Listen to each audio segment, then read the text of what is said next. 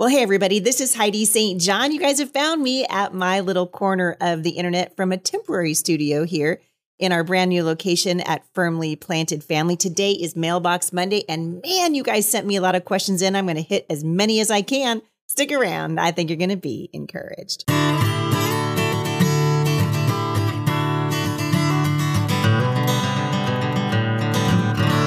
thank you guys for listening today. This is the day of the week that I get to answer your questions. It's probably one of my favorite things to do here at the show, and I love hearing from you. And so if you want to have your question addressed here at the Off the Bench podcast, just reach out to me, HeidiSt.John.com/Mailbox Monday.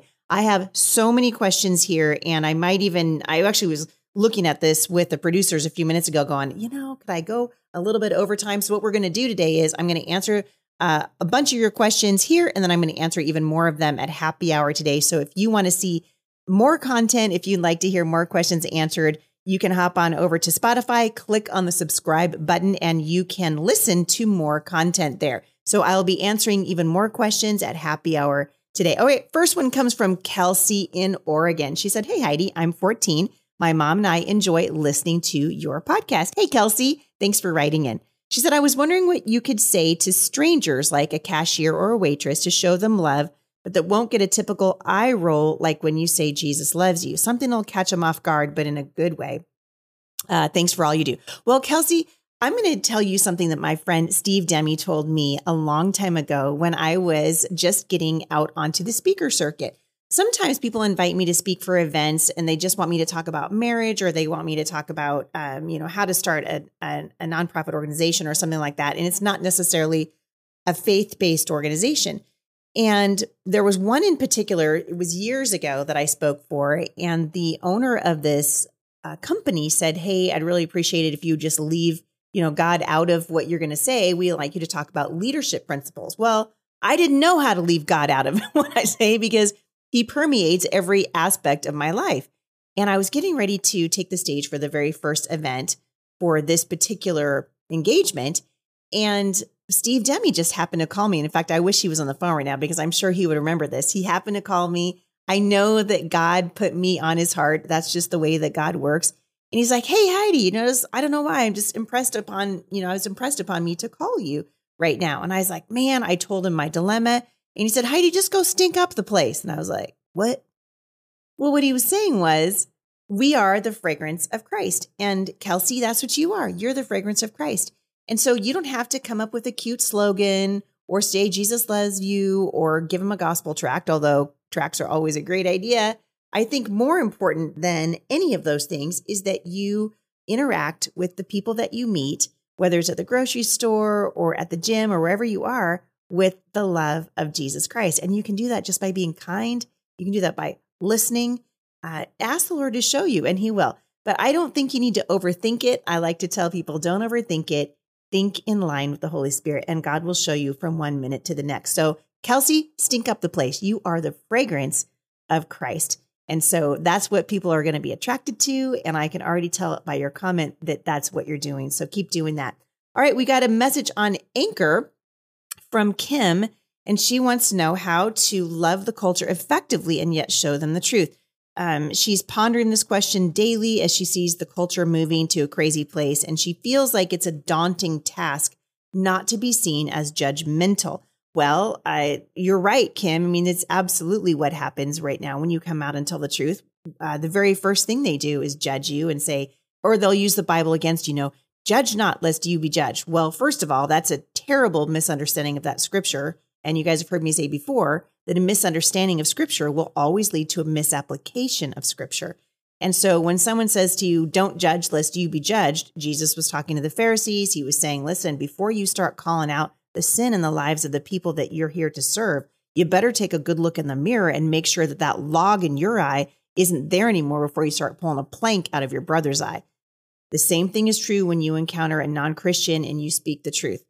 I love Mark Spence saying that the world, a lot of times, and some of these people, you can't change their mind for nothing. Like, it doesn't matter. You could be the sweetest person in the whole world, bake them brownies and tell them how much you love their hair or whatever, and they're still going to hate your guts when you tell them the truth. Jesus said, don't be surprised about that either, right? He said that the world hated him, so we shouldn't be surprised when the world hates us. But I do think that your responsibility and our responsibility as Christians is to tell the truth. We want to tell the truth like Jesus did. Jesus was the ultimate example of how to walk this world out, living a life that is both full of grace and full of truth. So the Bible says in Proverbs that right words spoken in the right time are like apples of gold in a silver setting. So when you speak, you got to consider your audience. Who are you talking to? And how will they best receive the word of truth that God has given you? Some of these places are just hard to go to city council meetings, hard to go to school board meetings. I know I've done all of these things, and you're called to speak the truth no matter what venue God has you in. And so you need to ask him, Lord, tell me what I'm supposed to say. Bring me to the right people so that I speak the right words at the right time. And then trust that God will give you the grace that you need to be an ambassador for him. We had a great comment on Spotify after I did a show called Having a Creator Changes Everything. She said she saw me at Abide. That's the women's conference this year at Answers in Genesis. And she said I was her favorite speaker. So thank you. I don't know why my staff stuck that in my notes, but maybe it was to encourage me. Thank you very much. All right. We had an anonymous listener in Idaho who's feeling kind of guilty because she's not serving in church. Listen to this. Dear Heidi, I'm wondering what your thoughts are on serving in the church during different seasons of life. My church is always reminding us that we are called to be the hands and feet of Jesus, and one way we should be doing that is through serving our church. I'm currently homeschooling 6 and a 7-year-old, and I have a 15-month-old as well, and I'm completely overwhelmed at the end of each day, and I'm barely surviving this season of life. But I live with so much guilt that I'm not serving, but I can't bear the thought of adding another commitment right now. Do you think it's disobedient to choose to serve later in life? No, it's not disobedience. It's the greater part of wisdom. If you're not in a season where you can be serving physically, you know what you can be doing? You can be praying. You can become a prayer warrior in this season of your life. I would tell your pastor, hey, I saw that you guys are trying to get people to serve in the nursery or serve, at the landscape committee or whatever it is. I'm praying that God will fill those roles for you. There is power in prayer. And if your pastor doesn't appreciate that, then you might want to find another church. I'm telling you right now, there are seasons of life where it makes absolutely no sense to go outside of your home because the demands inside your home, and this is particularly true when your children are little, particularly true given your unique set of circumstances. Our family has always been a ministry family. Our children were really raised volunteering and watching their dad and me do all manner of things. There was a very unique grace over our family for the thing that God asked us to do. But I still believe that the greater thing that you can do during this season of your life is simply to mother your children and point them to Jesus. And you can pray for all these other things. It's just as helpful and it's just as powerful when you give it to the Lord. Your prayers are going to move mountains. All right. We had a short-term mission idea. I think I read this one before, but it didn't get erased. And I think it's probably worth mentioning again. Cheryl wrote in to say she wanted to send a quick note to recommend Lighthouse Family Retreat for a short-term mission idea. They serve families that are going through childhood cancer. Most of the retreats are on the beaches of Florida, and they have a couple weekends in the Colorado mountains. We've served several times, and it's amazing to love on these families who are facing such difficulty. There are also summer intern programs for college-age kids. I love that. I hope some of you will take her up on that. I had a grandparenting question from Cindy in Washington. She said, how can I help encourage and disciple my 9-year-old granddaughter? I have her a lot, and her dad is a single dad who works a lot. She's in public school and in the 3rd grade. You know what? If I had a 3rd grade grandchild, oh, wait, I do. I would encourage you, if you've got this little one with you and her dad is working, and it sounds to me that you're kind of almost quasi-parenting her, one of the very best things you can do, read to her. Read. Find some really great books and sit down, and maybe you can make some milk and cookies, put milk and cookies out and just read. We read to our children when they were growing up a lot. And it's powerful, and it's going to let your granddaughter know that you cherish spending time with her. And so I would encourage you, read the Bible, read great books to your kids, read funny books, missionary stories. There's a million different things that you can do to invest in the life of your granddaughter. And it sounds to me like God's given you time to influence her that is an incredibly precious gift. Well, just when you thought it couldn't get any better, Mike Lindell and MyPillow are launching the MyPillow 2.0. Listen, when Mike invented the MyPillow, it had everything you could ever want in a pillow. And now, nearly 20 years later, he's discovered a new technology that makes MyPillow even better. The MyPillow 2.0 has the patented adjustable fill of the original MyPillow, which I personally love. And now it has a brand new fabric that's made with a temperature regulating thread. The MyPillow 2.0 is the softest, smoothest, coolest pillow you'll ever own. So say goodbye to tossing and turning and flipping your pillow over in the middle of the night. And more great news on the MyPillow 2.0. Right now, you can buy one and get one free by using the promo code Heidi. Call 1-800-447-0541 or go to the radio listeners specials page at mypillow.com and use the promo code Heidi to buy one and get another one free. Another day is here, and you're ready for it. What to wear? Check. Breakfast, lunch, and dinner? Check. Planning for what's next and how to save for it? That's where Bank of America can help. For your financial to-dos, Bank of America has experts ready to help get you closer to your goals. Get started at one of our local financial centers or 24/7 in our mobile banking app. Find a location near you at bankofamerica.com/talktous. What would you like the power to do? Mobile banking requires downloading the app and is only available for select devices. Message and data rates may apply. Bank of America N.A., member FDIC. An anonymous listener in Wisconsin wrote in to say, Heidi, I know you've discussed the biblical role of women in the past, but my heart is deeply in need of some further insight. Our church recently spent some time defining gender roles in light of our current crisis. And although the attempt was meant well, many women came away hurt from the conference as it was seemingly recommended that a woman's main gift was to procreate and submit to their husbands. If you're not watching this on YouTube right now, then you can't see, or Rumble, you can't see my giant eye roll. I cannot stand it when church leadership, whether they mean well or not, demean the role of women at church. God has given us very unique roles in the church, but they're no less significant. Women should be serving in churches. There's lots of different ways for us to do it. And our main job on this earth is not to procreate and submit to our husbands. That is a job, certainly. That is something that God has given us the role to do. I've addressed the issue of submission in the home many, many times here at the show. And I've told you guys before, when you are married to a wonderful, godly man, and you are walking in the right relationship with the Lord, marriage is a dream. It's an incredible, wonderful, beautiful gift. My assistant, Melissa, always says that she feels like she gets to have a never-ending slumber party with her best friend. That's the way that she describes being married to her husband, Robert.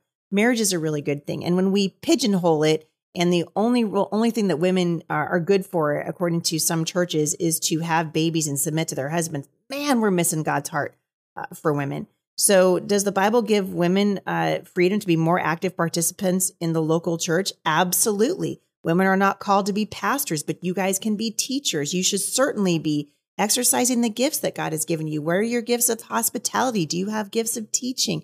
Are you good with children's ministry? Do you want to start a women's ministry? There's so many. Do you want to be part of a homeless ministry? Do you want to take meals to the elderly? There's a million different things that you could be doing at church that doesn't involve being the senior pastor. And so we see God elevated, by the way, I should just come back and do a whole series on this. God elevated women in the Bible. Jesus had a heart for women, and he was very unique in his time because women had been subjugated in the time of Jesus, as they have been throughout the ages by various religions. And Jesus took a very different approach when he talked to women. And so she's asking how she can address this without division or defensive spirit. You're not off base. And man, I hurt for you because I think that God would have something for you to do. So I would encourage you, go to your pastor and just say, hey, maybe I misunderstood. I often will start a conversation like that because it gives the person a chance to say, oh yeah, you did misunderstand. That's not what I meant. So maybe go to your pastor and say, hey, maybe I misunderstood, but are you saying that my only role in this church is to submit to my husband and have babies? And see what he says, because it's absolutely not the right approach. And so I would encourage you to take it before the Lord and then go talk to your pastor. Ashley said, I believe the Lord's placed it on my heart to homeschool my 3 children, but my husband is not on board. Wah, wah. I hate that. Where is the fine line in being submissive to your husband, but knowing that following the Lord's calling is greater? I've been praying for his eyes and heart to be open, and that will only happen with the Lord. All right, Ashley, I get this question a lot, sadly, and I'm going to tell you what I've said to women for years and years and years. The marriage is the primary relationship in the home. And as much as I want you to not have your kids in a public school, and I really do not want your kids in a public school, what I don't want more is for your marriage to fall apart over it. The Bible talks a lot about the role of husbands and wives. Husbands are called to love their wives like Christ loved the church. That is a sacrificial laying down of your life kind of love.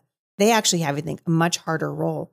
Women are called to love and respect their husbands and to submit to their authority. And there are sometimes, and the reason for that, Ashley, is that someday your husband, not you, is going to answer to the Lord for the direction of your family. And so pray for him, love him, ask the Lord to open his eyes to the importance of education and why it matters so much that your children are not exposed to wickedness 5 days a week through the public school system. But don't let it drive a wedge between you and your husband. Your husband has put his foot down right now and he says, no, you can't homeschool the kids. Then put the kids in school and maintain a good relationship with your husband. I would encourage you, if that's the case, be as involved in that school as you can possibly be. An anonymous listener in Michigan says, Heidi, our church is having a parent-informed meeting where they are inviting a representative from a public school, a Christian school, and a homeschool so parents can make informed decisions. The church said it is not their place to tell parents what they should do for schooling, and my husband and I are really bothered by them inviting a public school rep. We feel like, knowing everything that has been outed lately about public schools, the church is inviting the enemy into the church. Yeah, you right. So there are really wonderful teachers in the public schools. I'm going to say it again. There are wonderful, good, and godly teachers in the public schools. But the agenda of the public school is absolutely antithetical to everything that we believe as Christians. Everything about sex, everything about gender, everything about marriage, everything about the creation of the world. The Bible says you're either for Jesus or you're against him. And if the public schools are not for him, which they certainly are not, then they are against him. And so this is, to me, is an incredible lack of discernment on the part of your pastor. They should be talking to you guys about why you should be pulling your kids out of the public schools, not inviting public school representatives to come in and talk to the church. So I would be taking that to the pastor and saying, look, you're way off base on this thing, but we want to be really careful, because he's going to say, well, there are good Christian teachers in the school. Yes, there are, but that's not the point. These teachers are not being allowed to teach what is good and right. And in fact, in many cases, they're being forced to teach things absolutely against their own conscience, and they know that it's wrong, and they're helpless to do anything about it. The public school system is no place for Christian children. It's no place for any child, but it's really no place for a Christian child. All right, Lori in Montana. Boy, you guys keep these questions coming. Lori in Montana wrote in to say that she has a Christian relative who recently traveled to Thailand and visited a famous Buddhist temple. She wrote in a text that she got to enter a part of the temple and be, quote, blessed by one of the monks. It was a very moving and special experience. Am I right to be concerned about that comment, since a Buddhist blessing has nothing to do with God and everything to do with spirits? Buddhist spiritual teachers, their teachings, etc. Is this an example of Christian ignorance? Where should Christians stand when it comes to receiving blessings and prayers from other religions? Well, you can get blessed by a Buddhist monk all you want to, but you just prayed to a God that doesn't exist, right? I can just see Elijah, dancing around an idol with the priests of his time, mocking them and saying, and teasing them about their belief in a God that doesn't exist. I think you should be concerned about your Christian relative just to the fact that she or he has no discernment, because a discerning Christian, someone who's walking with the Lord, doesn't want to be blessed by a Buddhist monk. A, we're sending the wrong message to the Buddhist monk who really needs to know about Jesus. And B, it's pointless. So, I wouldn't be angry at this relative of yours, but I definitely would think to myself, oh, hey, this person lacks discernment, because really that's what it is. All right. We had a response. Lots of you wrote in about my interview with my friend, Dr. Sherry Tenpenny. And her interview got me booted off of YouTube for 2 weeks. which, by the way, we're going to be making a very sincere effort to get the show on Rumble. I'm sick and tired of trying to deal with the woke platform that is YouTube. But this person wrote in to that had a concern about my podcast with Dr. Tenpenny. And she's this is an anonymous listener in Nebraska. And Anonymous, you're breaking my rule of sending me really short and sweet and to the point comments. So I'm going to try to wade through your comments or to get to the point here, because I did appreciate you sending it in. She is a family physician and a homeschool mom of 4, soon to be 6, because she's got twins on the way. She said she takes care of patients from newborn all the way to the end of life. And while she completely understands the lack of trust in the medical community, I find it that discouraging parents from having a relationship with a medical provider can be harmful. I don't think there's anything wrong with asking advice from parents and grandparents and other seasoned moms.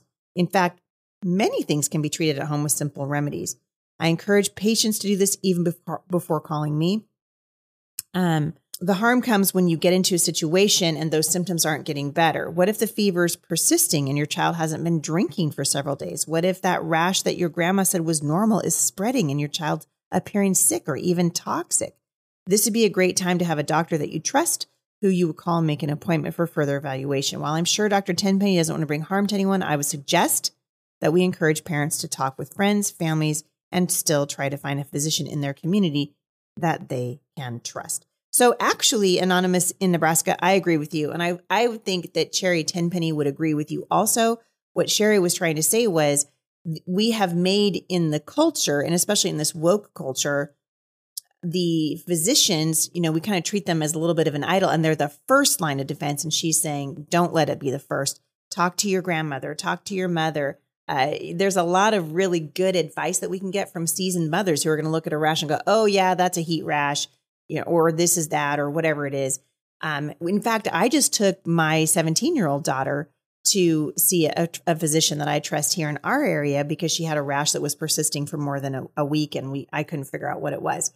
We did figure it out pretty quickly and got it taken care of. So I'm not anti-doctor, but I'm definitely anti what's happening in the culture right now medically. Certainly. And I think people need to trust their doctors. They need to know that they're seeing a doctor who's ultimately going to let them make a decision about their health. But I agree with you. We want to be informed. And I'm not anti-doctor. I'm anti-woke medical establishment. And I think that's what you're seeing Dr. Tenpenny react to as well. All right, you guys, I've got dozens more questions here in the hopper, and I can't answer them today because I'm out of time. But I am going to come back in just a minute and take on 3 more of your questions.